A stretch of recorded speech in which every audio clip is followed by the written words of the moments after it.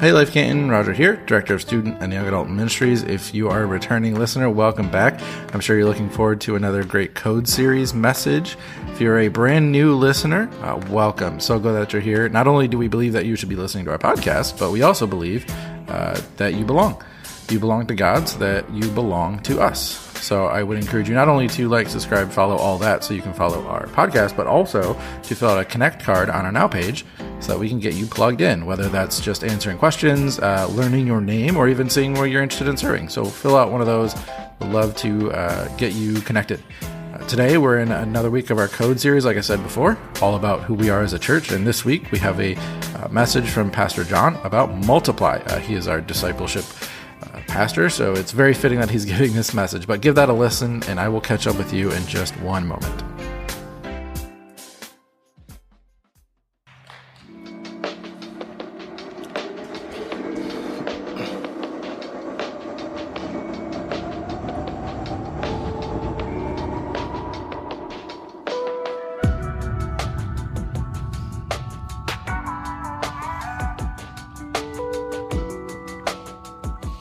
Welcome, family. How are you doing today?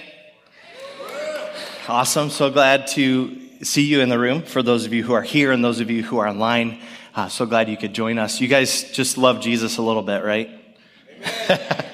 It's awesome to hear your passion through worship and hear your heart for him as you sing out. Well, we are in the Code series, and my name is John. I'm one of the pastors here. It's my joy to be able to speak to you today about Multiply.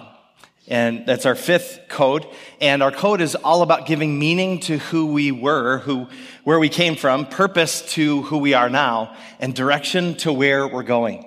It's our DNA as a church, is how we live out the kingdom of God in our context. And this code reminds us about who we are. It's so important to remember that. Multiply is all about increasing more of the same. It's replicating something. And we replicate all kinds of things. Could be good things or bad things. We multiply habits, mannerisms, or behaviors. And sometimes we multiply things that we don't want to multiply. Like if you hear your kids say a certain word that they heard you say, you're like, shouldn't have multiplied that one. We multiply whether we know it or not. It happens. This is the nature of how God made us, for good or for bad. And so the question is, what am I multiplying? And even better yet, what does God want multiplied through his church? What has he called us to multiply together as a family who serve him? I've been reflecting on all of our codes as we've been going through this, and as I've been preparing for this message, it kind of surprised me a little bit how much Encounter Jesus is included in Multiply, and that will make sense as we go along, but I've been encountering Jesus in ways that involve the outdoors. I love going hiking. I love exploring. I love checking out new places. And my recent adventure has been in a kayak. I love to encounter Jesus on the water and just be out and explore and bring a book or my journal and just literally read out in the middle of the water. And what's important for me is not just to encounter Jesus for myself, but to multiply that encounter into my kids. That they would watch what I'm doing and want to follow God in a similar way and follow God for themselves, encounter Jesus. And as we do that, it's more caught than taught, isn't it? They watch us, they see what we're doing. And my daughter Lila, who's 6 years old, was watching me go out on the kayak, and she said, "Dad, I want to come with you." I said, "Of course you can." So we set it up and went on a kayak ride out on Silver Lake in Dexter, where my wife's family is, and we went out on the water. It was just a beautiful day, sunny, and we were noticing all these little lily pads that were spread throughout the water, and they grew up these really pretty flowers. And Lila loves all things pink and dresses and makeup and playing Barbies and all that fun stuff. And so she was totally into these flowers and picked a couple of them. Not sure if you're supposed to, but she couldn't help herself. And we just were enjoying this time together. And as we were hanging out, I just said to her, "Hey, Lila, what am I thinking?" And she said, "That you love me?" And I said, "How did you know that?" And sheepishly she goes, "'Cause you say it all the time," you know. And we just sat there for a moment, kind of taking that in. And I'll never forget what happened next, because I said, "What are you thinking?" And she said, without skipping a beat, "I am loved." Amen. I am loved. And it hit me so hard. It undid me, to be honest with you, because she was so confident, so secure, so safe in my love. And that was her reality. I am loved. Now, before you think that I'm some perfect dad or spiritual giant, you need to know that what this did in that moment for me was convicted me. Because I thought about all the times that I have thought the opposite of that. I don't feel nearly as secure all the time as she does. It made me think of all the times that I've thought things that sound more like this. I am alone. I'm stupid. I'm not enough. I'm dorky. I'm not funny. I'm impulsive. And I'm a failure. The list goes on. Can you relate? There's these words that we say to ourselves that sound a lot different than what our Father is saying to us. Question to think about. When we talk that way about ourselves, how does that make God feel? How does that make him feel? We are his sons and his daughters. How does it feel when we talk that way about ourselves? He's constantly telling us that he loves us, that he wants us to be secure in his love. He wants us to know more than anything else that we are loved, that we are enough in Christ. But we are too busy convincing ourselves that we're not. God's thoughts are not our thoughts. In fact, Pastor Nathan talked about this last week from Isaiah 55, verses 8 and 9. God's thoughts are nothing like our thoughts. They are higher than our thoughts. See, God's thoughts sound something more like this. You are never alone.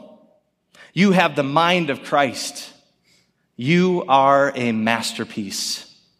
You are endearing. I think your dad jokes are funny.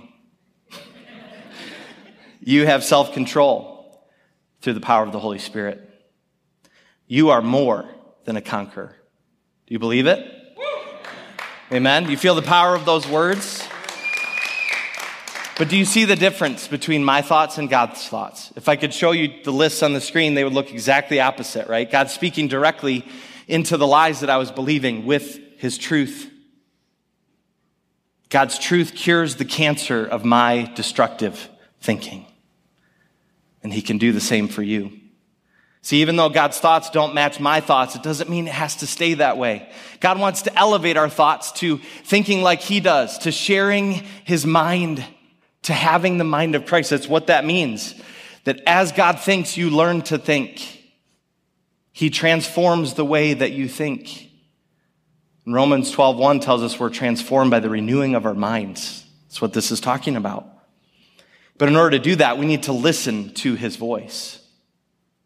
Early in Isaiah 55, God says this, verses 2 and 3, listen to me, and you will eat what is good. You will enjoy the finest food. Come to me with your ears wide open. Listen, and you will find life. How many times does God say listen here? You could say it 3 times, right? This one sounds a little different. That one's actually more direct. Open your ears and listen to me, you know. He's speaking. Friends, God speaks. That's what the scripture is telling us. God is always speaking behind the scenes of our lives. And we should listen to what he has to say because he's always speaking every moment of our lives behind the scenes. But maybe you've struggled to hear God's voice. How can you embrace what God thinks about you if you can't hear what he says? Or maybe you think that God spoke in Bible times in order to write the Bible, but he's just kind of gone mute and doesn't speak anymore to his people. Well, God speaks.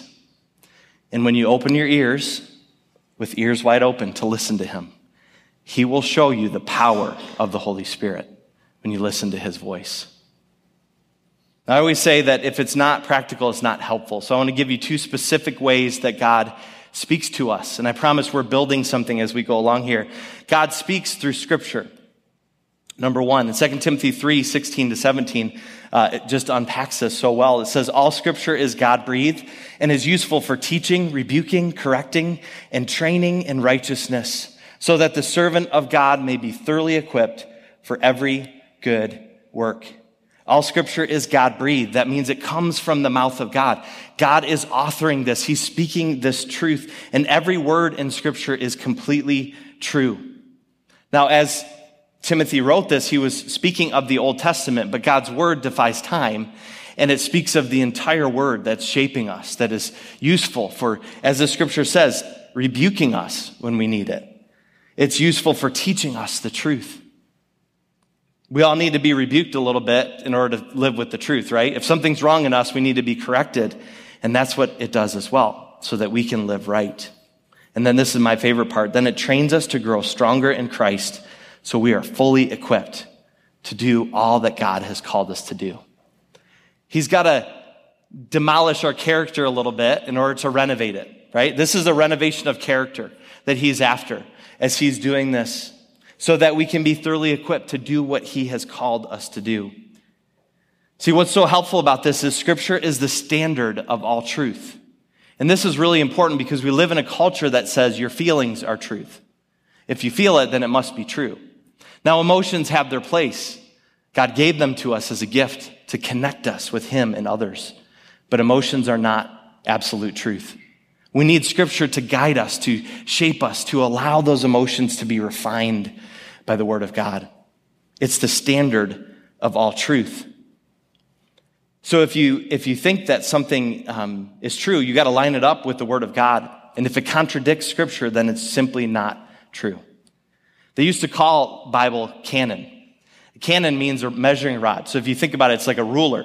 Scripture is the ruler of truth. It defines what is truth and gives you measurements in order to measure something to see if it is true. And this is so powerful because it gives us solid ground to stand on in a world that is shifting sand and truth that is relative. Scripture is the standard of all truth. See, God speaks through circumstances as well. And this happens through patterns and people. Patterns. What common theme or message do you keep hearing from multiple sources? Maybe you heard something on the radio and then you heard it in church and then someone in your life said the same thing. I just talked to someone after the service. This was her. And she was saying a lot of what we're talking about today really confirmed what God's been speaking to her. And I love how God does that because these are truth patterns that God is trying to get our attention with and teach us some truth patterns. He also gives us people because we need to confirm those patterns with godly people who have walked with Jesus. And so you could take this truth pattern that you're noticing in your life and bring it to someone who loves Jesus and is mature in their faith and say, do you think this comes from God? Can you confirm this? And then what's cool is if this person is gifted in this way, they may even share with you a prophetic word from God. Now, what is that? This is a word of correction and encouragement that comes from God. And sometimes it feels uncomfortable, many times it does, but the point of it is to make us more like Jesus. So when we have people in our lives who can share these things with us, it changes us. It shifts our identity so that we can be more like Jesus. I think about a time we were in church and the service was ending and there was someone behind us, my wife and I, and she tapped my wife on the shoulder and said, I'm sorry, I don't know you, but I really feel like I need to share something with you. She said, your prayers pierce the plans of the enemy. It's like, bam, and she didn't know that my wife was struggling with her prayer life at that very moment and feeling like insecure about it. And like, I don't know if my prayers do anything. You think that supercharged her prayers? Absolutely. That was the encouragement she needed to unleash her prayers against the darkness for the kingdom of God. That's the power of people in our lives. These are just two ways that God speaks, through scripture and circumstances. You can learn a lot more by going to our Life Journey Advanced course. We talk about many ways that we can hear from God. And the point is because we want to help you hear what God is speaking. He has a word for you. He has something that he's going to assign you to do through that word. And Life Journey is positioned to help you do that, to grow up in discipleship, to help you become more confident in your walk with God so that you can then pour out what he's given you to others. We'll talk about that more in a minute. But this whole thing is designed to help you hear from God and follow and do what he's asking you to do. Some of you may be thinking, what does all this have to do with multiplication? Sounds like we're talking about encounter Jesus, not multiply. Well, they're directly connected because what you multiply is what you encounter from Jesus. I encountered Jesus in the kayak and I multiplied that into my daughter, and she got to experience the love of God. If we take the time to come and listen with ears wide open, as Isaiah 55 says, then we will hear what God is saying to us. And this is where we encounter Jesus and what we multiply. If we hear from Jesus that we're loved, that we're secure, that we are, you fill in the blank, that's what we get to multiply. And church, isn't that what needs to get multiplied? Amen? Let's not multiply those destructive narratives that we talked about earlier, those things that we too easily slide into thinking that are defined by lies and brokenness. If we're not careful, we can replicate that narrative into the lives of others, into our kids, to the people that we disciple. Instead, let's replicate the narratives of the truth of God and what God is speaking, because that's discipleship. That's what Christ has called us to. What do you want to get multiplied through you? I want you to think about that question. And how do we multiply God's words? Because if God speaks and we're called to multiply, how do we do that? To find out, let's continue our journey through Isaiah 55. Through this series, we've been walking through this chapter verse by verse, mining its riches. God's word has so much truth for us to discover and for it to transform our lives. And so you can turn to Isaiah 55 verses 10 to 11. You can flip or scroll there. If you need a Bible, straight out the doors to your left is a black table with some Bibles. That's our gift to you, for you to follow along. You can also follow on the screen with us. This will be our main text today. So let's look at Isaiah 55 verse 10. The rain and the snow come down from the heavens and stay on the ground to water the earth. They cause the grain to grow, producing seed for the farmer and bread for the hungry. Throughout this series, we've given you this image of God being like a water vendor that is out in the streets calling to people, come and drink this water that is free, that will satisfy your soul. The water vendor is back again, and he's not serving up tap water or spring water or even volcanic filtered Fiji water. No, he's given us something so much better. He's giving us living water. This water is alive. It has a heartbeat, and it contains the seeds of new life. It has the ability to produce life and to multiply. Friends, God speaks, and his words are living water. This scripture teaches us that living water causes grain to grow, which produces seeds, and these seeds are multiplied by the farmer, who uses them to plant more crops. And then the crops are used by the baker, who makes bread for the hungry. You see how this works? Multiplication is baked in. It's built in to God's words. It's what they do. They multiply. And that's what he's calling us to do. The water vendor isn't finished yet. He has more to say. Let's look at verse 11. It is the same with my word, he says. I send it out, and it always produces fruit. It will accomplish all I want it to, and it will prosper everywhere I send it. The original language for the word here means actions that produce fruit. Speech that produces fruit through action. Okay? So these aren't empty words that are spoken and just fall to the ground, things that are not meant, things that are half-hearted. No, God's words are wholehearted. They are speech that produces fruit. As you can see from the context, God's word always does this. It's just what his words do. They don't work on the weekend and then take a couple days off during the week. No, they work constantly behind the scenes of our lives, producing the fruit of God. Think back to the creation story in Genesis 1. Do you remember how God created everything? He spoke it into existence. God said, let there be light, and then he created light. He said, create the sky, and then the heavens were created. He said, let's make plants and animals, and they were created. And my favorite one, God said, let us make human beings in our own image, and he created them. When God speaks, he creates. That's the power of his word. God's word also means something else. In the book of John, chapter 1, Jesus is described as the Word who was with God and the Word who was God. So the Word also means Jesus. Earlier we talked about how Isaiah 55 verse 11 compares God's word to water that multiplies, living water, right? So let's do some deductive reasoning and pull all this together. If God's word equals living water and Jesus equals God's word, then Jesus is living water. Friends, don't miss this. Jesus is the living water that Isaiah was talking about. He is the water vendor. And he was speaking all the way back there through the prophet Isaiah, telling us, come to me. I am where you find satisfaction for your soul. I am the source and the fountain of this living water. And in John 7, Jesus backs this up. And he sounds exactly like the water vendor in Isaiah 55. Listen to this. John 7, verses 37 through 38. Jesus stood and shouted to the crowds, anyone who is thirsty may come to me. Anyone who believes in me may come and drink. Do you hear Isaiah 55 in there? Almost exactly the same words. For the scriptures declare rivers of living water will flow from his heart.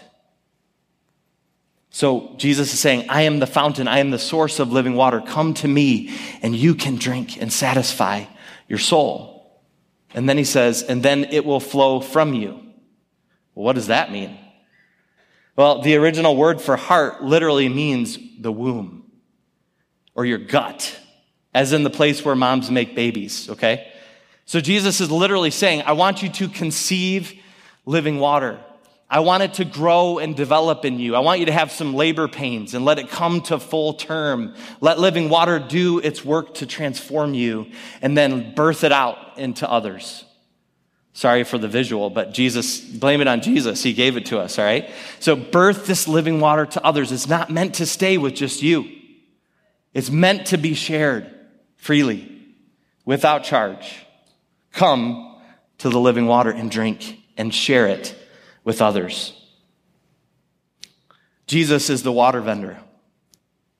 God speaks. His words are living water, and living water multiplies. That's what it does. It can't help it.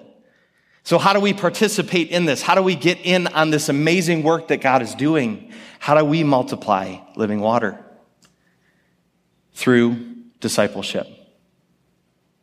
In Matthew 28, before Jesus ascended into heaven, he commissioned his disciples to go and make disciples. This was his last word to them. This most important thing that he had to tell them is go and make disciples. Teach everyone what I've taught you to do. Go and show them how to follow me. To multiply is to disciple, and to disciple is to pour into others what God has poured into you. I'm going to say that again. To multiply is to disciple, and to disciple is to pour into others what God has poured into you. What's so impactful about discipleship? I mean, why have we sold out to this as a church? Because discipleship multiplies character. It replicates the qualities of Jesus from one person to another. And this is exactly what Jesus was doing with his 12 disciples when he spent his entire ministry pouring into these 12 men and many more who followed him. See, Scripture describes them as unschooled, ordinary men. No special training, knuckleheads, rough around the edges, and Jesus chose them and poured his life into them. If you feel unqualified, then you're in good company, okay? Because the disciples felt the same way. Jesus was multiplying his character into them as he spent time with them. There's one verse that says in John chapter 3, it says, Jesus went out into the Judean countryside to spend time with his disciples. Sounds like Savior of the universe who has 3 years on this earth has time to go hang out in the country. Are you serious? What is he doing? He's multiplying his character into them. They were completely transformed by sharing the same thoughts, desires, passions, and emotions with Jesus and each other in real time. When we multiply, when we pour out what God has poured into us, it changes us. And it changes those that we get to disciple. God multiplies character through discipleship. Let me show you how he did this. Jesus walked with the 12 disciples, as I said, for 3 years on this earth and launched the greatest mission to ever hit this planet. And as Jesus was teaching his disciples, Philip heard Jesus share about the good news. It was poured into him as he watched others hear the gospel and receive hope. Hope that there is everlasting life and we can be a part of it. John got to experience the sacrificial, never-ending love of God, and he believed that he was loved. Peter watched Jesus raise Lazarus from the dead, and his faith was multiplied. Jesus poured into his disciples. But it didn't stop there. See, because as Philip learned about the good news from Jesus, one day he was walking along on the road and the Holy Spirit said, hey, go run up by that chariot over there. He's walking by the chariot. He hears this Ethiopian eunuch reading the word of God out loud. And he says, do you understand what you're reading? And the eunuch says, no, how can I if someone doesn't explain it to me? So Philip gets up in the chariot with him and unpacks the word of God. And this Ethiopian eunuch receives Jesus and goes and gives the gospel to all of Ethiopia and beyond. Guys, this is powerful. In fact, before he did that, he went and saw, hey, there's some water. I should get baptized. So Philip baptized him on the spot and then disappeared into thin air. Go read it. It's incredible. This is what happens. Philip poured out the gospel into this Ethiopian eunuch because Jesus had poured it into him. Because John had experienced the sacrificial love of Jesus, he wrote a gospel that has the word love in it more than all the other gospels combined. 57 times John talks about the love of God because he encountered the love of God in Jesus and he poured it into his gospel for the sake of others. As Peter thought about Jesus raising Lazarus from the dead, I'm sure he's still scratching his head. How did that happen? A disciple named Tabitha died. And Peter, thinking about what Jesus would do, said, God wants to raise her from the dead. And so through the power of the Holy Spirit, Peter raised Tabitha from the dead. The disciples poured into others what Jesus poured into them. This is multiplication. This is discipleship. And Jesus has not just called his disciples to this, he's called every single one of us. And here's what's amazing about how this works. As Jesus pours into us, we get to pour into others at the same time. And it gets to be this continuous flow of living water. It's messy, isn't it? That's what discipleship is. It's messy, but it's powerful. It's life on life. It's transformation of character. And we get a continuous source from God that never runs out. This is not dependent on us. This is dependent on us tapping into the source and continually giving to others what he gives to us. This is exactly what happened with the woman at the well. In John chapter 4, Jesus is traveling with his disciples and he goes to a Samaritan village and he's thirsty. He's been traveling on the road. He needs some water. He stops at this town well and he meets this Samaritan woman there. And he says, will you give me a drink? And she's looking at him like, why are you talking to me? You're a Jew. I'm a Samaritan. Like, you guys don't talk to us. Why are you talking to me? And Jesus said, if you knew who was talking to you, I would give you living water and you would never be thirsty again. Imagine if you were her and you heard that. What is he talking about? What is this living water? In fact, she asks him that and many more questions. And as he talks to her and he unpacks her life, he's got some prophetic words for her. She knows that she is encountering the Savior of the world. This is the water vendor. This is the fountain of living water right in front of me. And watch what happens next. Let's pick it up in John chapter 4, verses 28. Then leaving her water jar, the woman went back to the town and said to the people, come and see a man who told me everything I did. Could this be the Messiah? It goes on in verse 39. Many of the Samaritans from that town believed in him because of the woman's testimony. He told me, God speaks, everything I ever did. So when the Samaritans came to him, they urged him to stay with them, and he stayed for 2 days. And because of his words, many more became believers. They said to the woman, we no longer believe just because of what you said. Now we have heard him for ourselves. Isn't that awesome? And we now know that he really is the Savior of the world.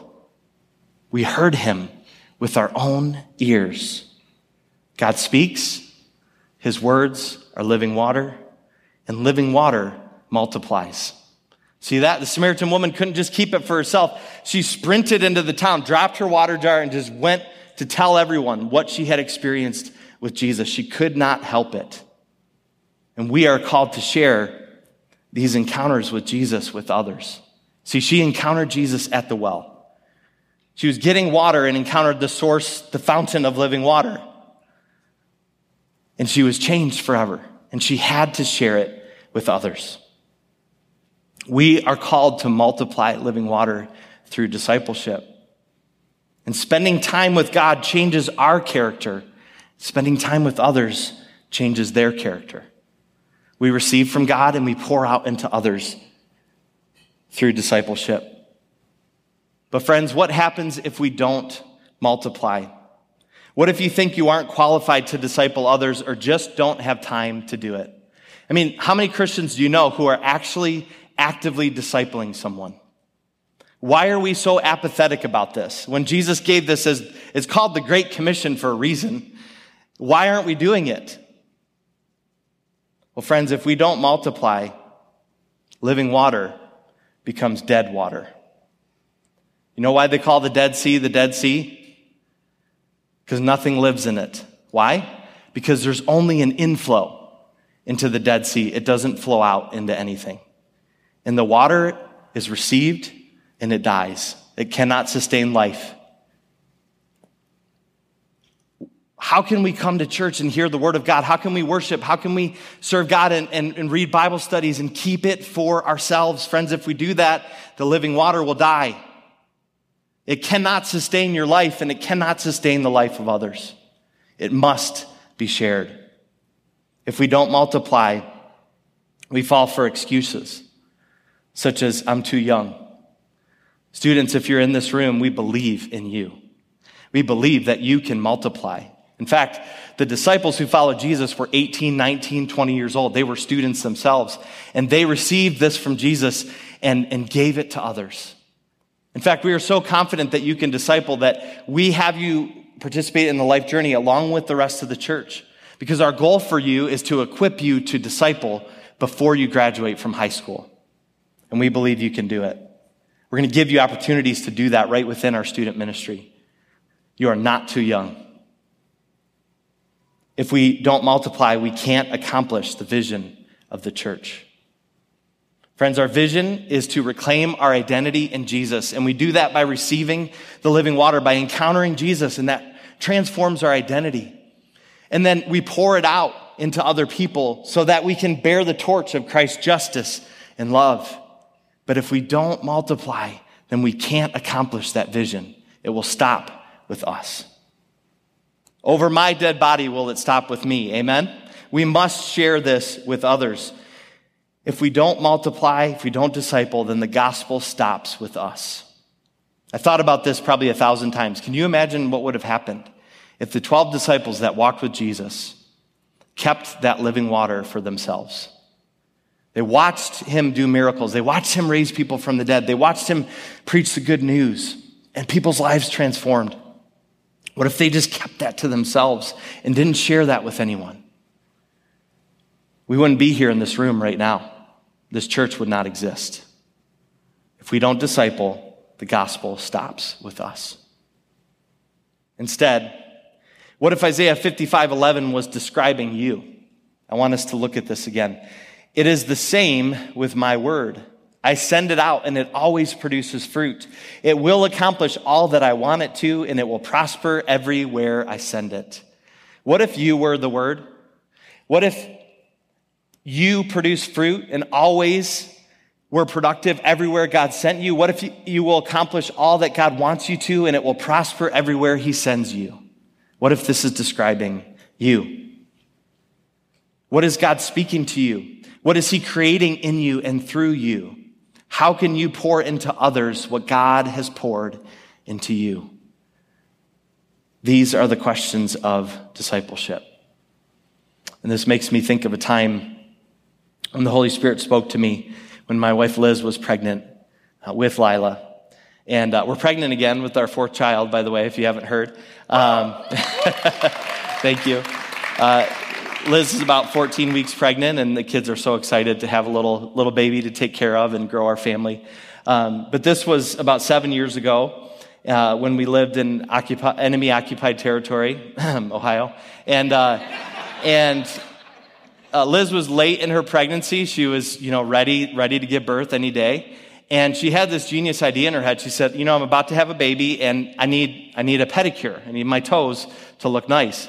And I'm thinking, how is this a priority right now? I mean, she can't even see past, the belly. Like, how is she, why her toe? But I just, yes, honey, yes, dear, as I've learned. And the problem was, we didn't have enough money to get a pedicure.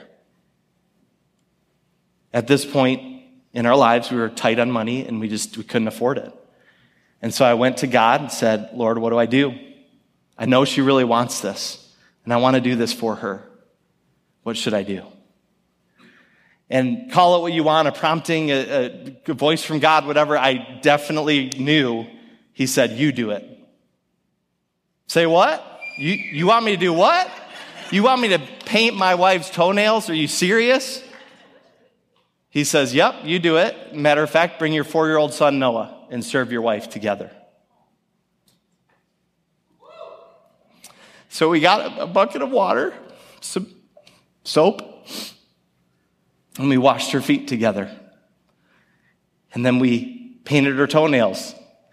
And I'm sure it looked all kinds of funky, but we did it. And it was beautiful, and it was a moment where we were all crying because God showed up.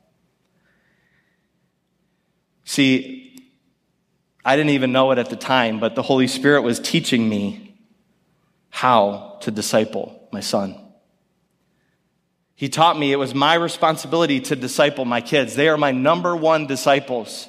And he's called me to pour into them what he's poured into me, to change the narratives by which they think, to help elevate their thinkings to the way that God thinks, to press past the brokenness that I have handed down to them, and find the healing of Jesus and the wholeness of the kingdom of God in their lives. That is my job as their father. And the Holy Spirit was teaching me that at that moment. God spoke. His words were living water. And that living water washed away my pride and grew the heart of a servant within me and within my son. Living water multiplies. I poured into Noah what God poured into me. Friends, how do we live this out? What do we do to act on what I'm saying? Well, I've already said it 100 times. Disciple. We are called to disciple, okay? This is how we multiply. So be discipled and disciple others. This is meant to be a continuous flow of living water. We receive it from Jesus, and then we give it away. We are being discipled, and we disciple others. And we have an intentional process to help you do that. That's what the life journey is all about, is to train you how to disciple. So if you feel like you're not equipped like the disciples did, we want to help you do that. We want to train you and give you all the tools you need to be able to do that. But right now, today, you can start being discipled by someone else to be prepared to do this. And you can go to lifecanton.org/disciple groups. It'll unpack the whole thing for you. It'll have an application where you can fill it out and let us know how Jesus is pouring his living water into you so that we can partner with that. And we'll assign you a mentor who will walk with you and disciple you so that you're ready to disciple someone else. Do that today. That's your action step. When we disciple, we get to experience incredible transformation. Both the person being discipled gets to be grown up in the faith and matured and developed in their walk with God. And the person discipling gets to have an impact beyond themselves. It's an incredible opportunity to develop lifetime friendships, to grow little children and grandchildren in the faith, that we get to pass on to others what Jesus has given to us. As we close, I want to take you back to the kayak. See, what was so incredible in that moment for me was my daughter saying that and believing, I am loved. was the greatest thing I could have ever heard her say. This is my heart for her as my daughter. This is the heart of a father, that she would feel loved. And the fact that she felt that with so much confidence is something that I want to guard in her for the rest of her life. To not just feel like I love her. She is loved by me, but she is loved by her Heavenly Father. And nothing will ever take away that love, no matter what she goes through. That love is unconditional. And if you hear the sound of my voice in this room or online, that love is for you.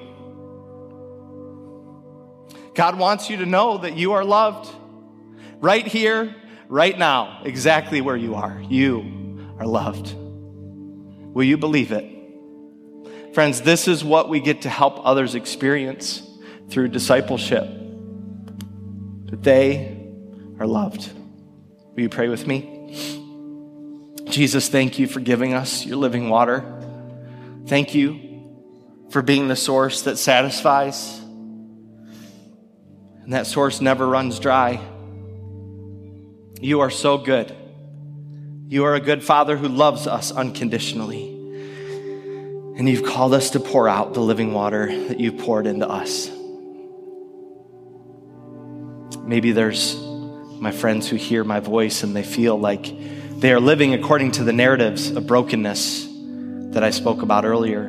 I am alone. I am unlovable. I am stupid. I am not enough. I am thirsty for life. If that's you, this living water is for you, and it's free, and it's available right now in this moment to be received from Jesus, the source of living water. And if that's you, just cry out to him and say, Jesus, I'm broken, I'm thirsty, I'm desperate, and I need this living water. Will you give it to me? I receive it from you. Transform my brokenness and my character so that I can be like Jesus and share living water with others. Help me to multiply and to pour into others as you poured into me. In Jesus' name.